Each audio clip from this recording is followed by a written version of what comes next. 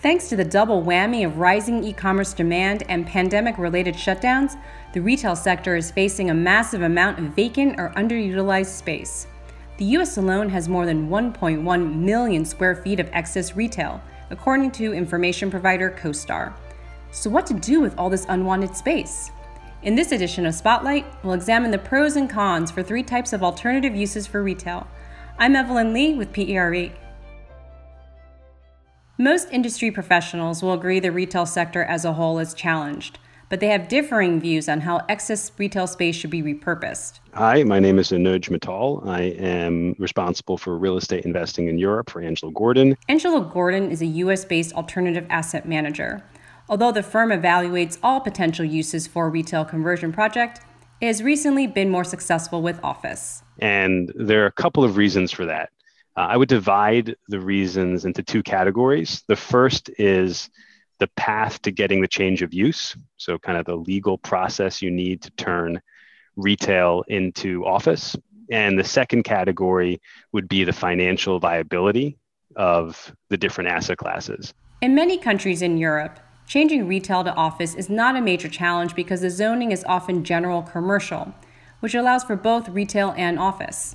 Then there's financial viability, which Mittal breaks down into 4 factors: net area, or how much of the retail is usable for office, capital expenditures, rents, and cap rates. The first, in terms of net area, one thing that's nice about office is that you can take what are often very large floor plates in retail, not a lot of windows, and you can cut in the windows and you can cut in some light wells, but otherwise you can pretty much use the floor plate that the retail already had, as opposed to, let's take residential, where I think it's more challenging. There's a lot more corridors that need to be cut in, a lot more natural light that needs to be cut in, and that can take away a lot of the net area. Because less work needs to be done in a retail to office conversion than retail to residential, the CapEx is generally lower.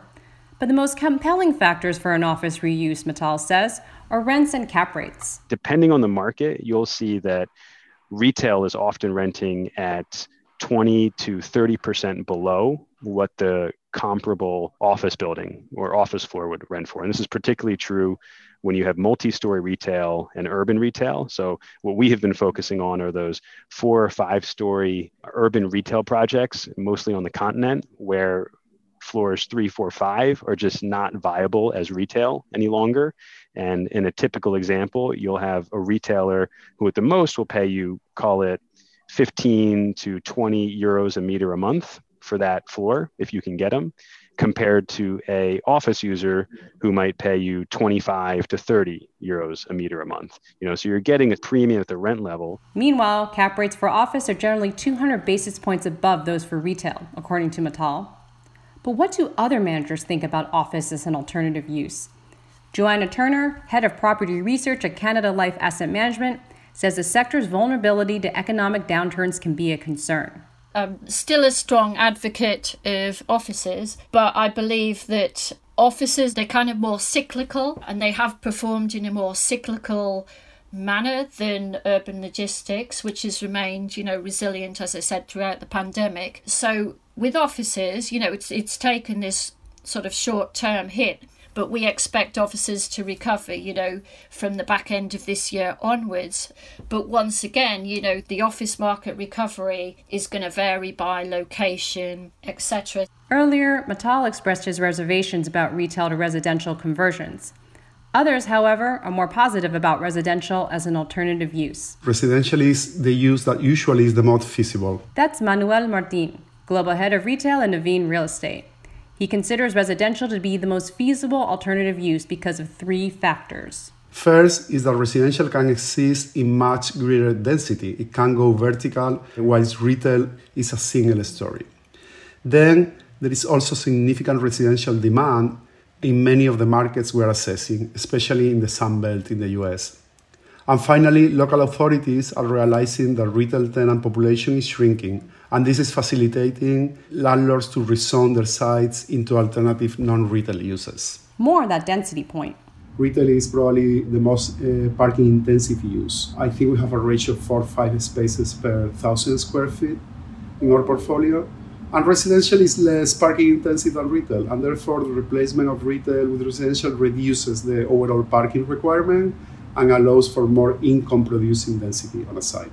A third alternative use for retail is urban logistics, which Turner supports for 3 reasons.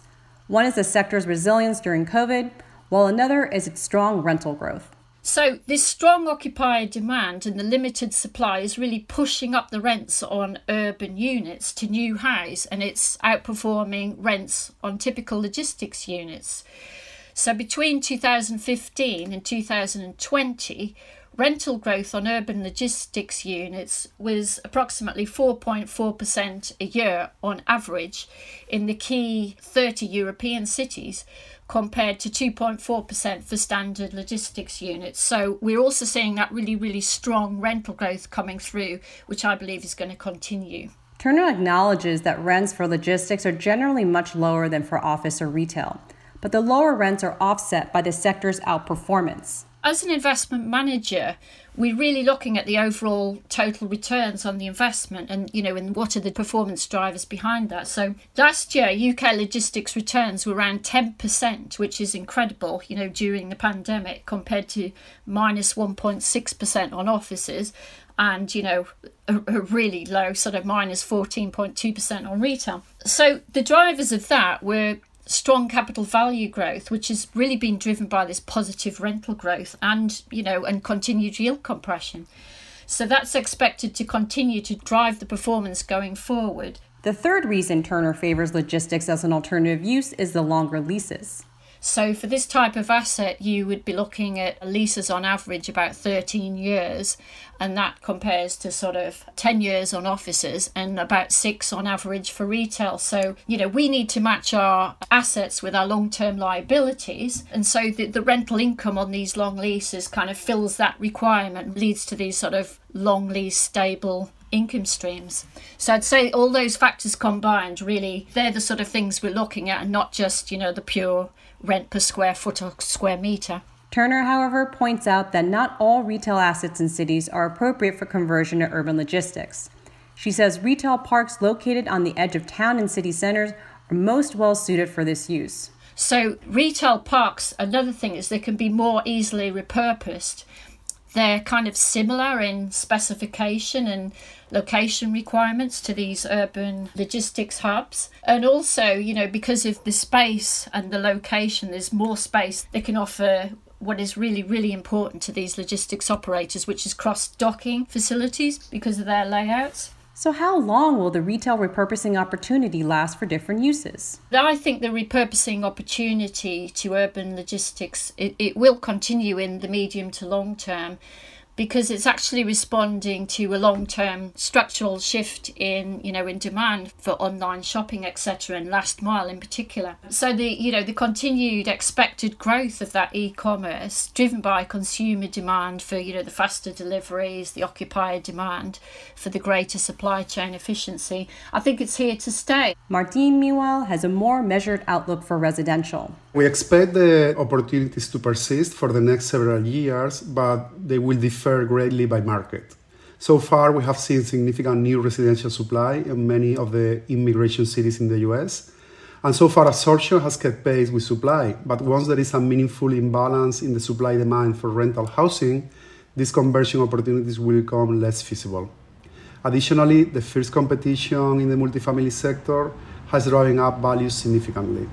This value appreciation has caused residential to be an attractive alternative use, but any downward pressure in values will impact feasibility as well.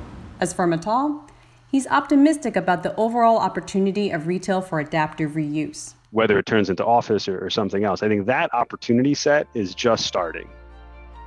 If you want to learn more about repurposing retail, be sure to check out our deep dive, Repurposing Retail, It's Complicated, in the May issue of PERE. That's all for today.